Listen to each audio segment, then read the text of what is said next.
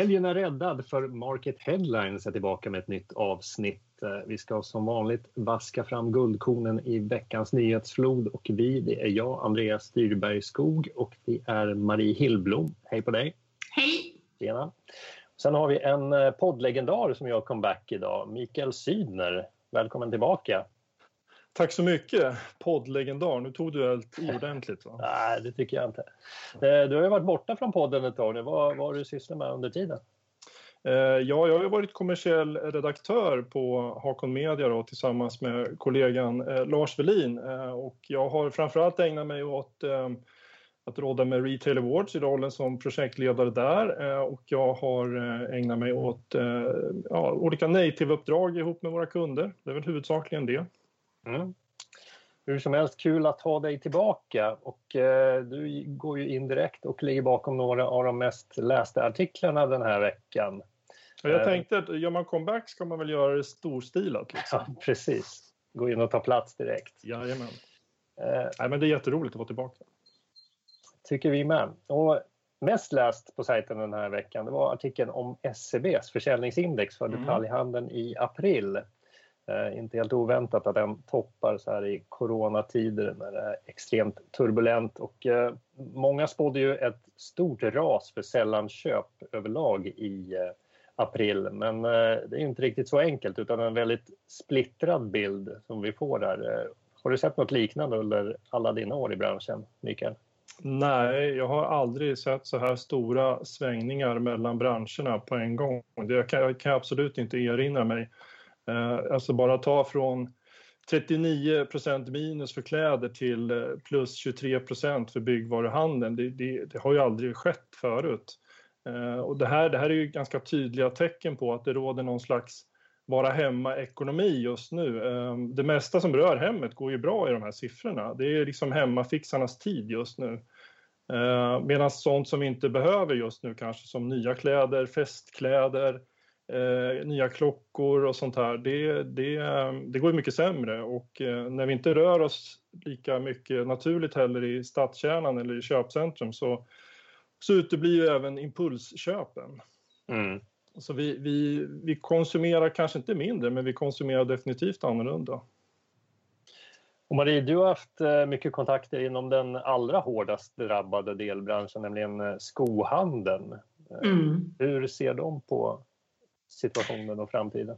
Ja, där gick ju branschen ut i ett gemensamt upprop för 2 månader sedan och sa att det här kommer att medföra skobranschens död, befarade man ju, och peka på att likviditeten verkligen inte var uthållig i de här bolagen. Nu när det har gått 2 månader så konstaterar ju flera aktörer inom skobranschen att man lever fortfarande, men det är inte färdigt än. Jag pratade med Jan Smeds som är vd på Anvar Norden, 90 butiker som är medlemmar, och han sa det att visst, vi ser tapp på uppemot 90% på sina håll, 30% kanske i mindre städer, men när hösten kommer, det är då som liksom prövningen fortsätter. Så att vi ser ju här då i nya SCB-siffrorna att skobranschen har tappat 47% i omsättning, så att väldigt tufft. Och som sagt kanske inte så många konkurser som man befarade när krisen började initialt då i skobranschen. Några har gått i konkurs, men det är inte över än. Nej. Hörrni, vi får vada vidare i nyhetsfloden, och där hittar vi ännu en av Mikael Sydners artiklar, nämligen om XL Bygg. Kommer du ihåg den? Vad handlar det om? Ja, det handlar ju om att efter den här sammanslagningen nu då mellan XL Bygg och Bolist och Järnia, va? XL Bygg, Bolist och Järnia, ja. Så har de ju bytt namn på hela företaget då, så det heter ju Mästergruppen Sverige AB numera.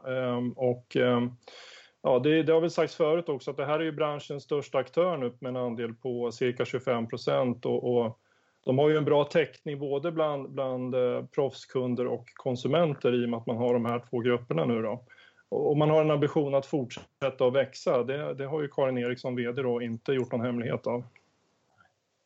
Hur tänker de växa? Ja, det är ju en bra fråga. De har ju 2 e-handelsplattformar och ambitionen är väl att slå ihop det där till en. Så att jag tror att säkert att de har planer att växa på nätet. De har ungefär 300 butiker idag och det sa hon, det kommer inte att just nu kanske bli fler och det kommer heller inte att bli färre. Däremot kanske det kommer att bli att vissa Excel-handlare blir bolistare och tvärtom. Det kommer att flyta lite i gruppen på det sättet kanske. Men planen är att växa, men hon vill inte gå in på detaljer exakt hur det ska gå till då. Det har ju varit en ganska lågkonsoliderad bransch tidigare, men sen har vi sett många stora affärer nu de senaste åren. Finns det tecken på att det kommer fortsätta så med fler uppmärksammade affärer? Ja, det är ju redan ganska stora aktörer som är här inne och trampar. Det är klart, efter den här affären så kanske vi får se att både Byggmax och Bauhaus hittar på någonting. Sen har vi ju Bygghemma som man inte får glömma bort, som ju faktiskt under flera års tid har köpt en rad företag och äger väl idag, de har gjort en 30-tal förvärv de senaste åren, varav 20 är nischade nätbutiker inom hela hemmarfixområdet då i Sverige. Och det är ju en ganska unik modell och det finns väl inget som tyder på att de kommer att dra ner på takten där, utan de kommer nog fortsätta på den modellen. Hörrni, till sist så ska vi titta lite närmare på ÖoB. Nyheten att de lanserar en form av distanshandel med telefonbeställning lockade många klick. Och vi har även sett Rusta smygstarta e-handel under coronaperioden och Biltema har utökat sitt click and collect-erbjudande. Har liksom e-handeln kommit på allvar även till lågprishandeln nu, tror ni? Ja, men det tror jag också. Ja, fortsätt du, Marie. Nej, men jag tänker att vi ser ju en förflyttning i våra konsumtionsvanor och e-handeln ökar. Det är klart att lågpris som är en så oerhört stark aktör vill vara med där kunden finns och kunden finns i e-handeln.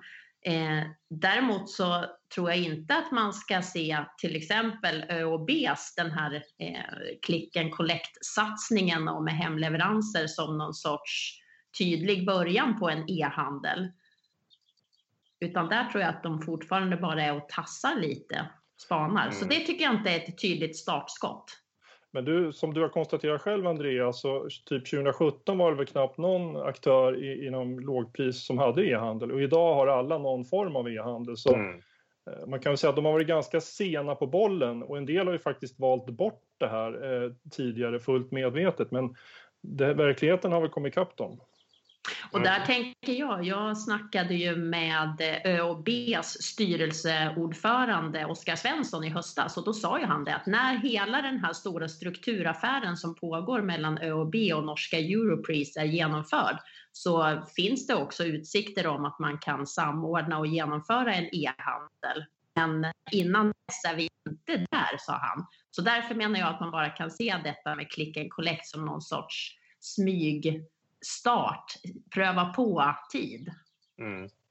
Många inom lågpris har ju ett väldigt brett sortiment, liksom, i många fall allt från lågpris eller allt från livsmedel till möbler. Och alla kategorier kommer säkert inte säljas online, i alla fall inte inom en överskådlig framtid, men som vi ser idag att man väljer ut kategorier och säljer online, det tror jag säkert kommer fortsätta även efter corona. Ja, förmodligen. Hörrni, med det så får vi sätta punkt för idag. Tack för att ni lyssnar och tittar. Trevlig helg allihopa. Trevlig helg.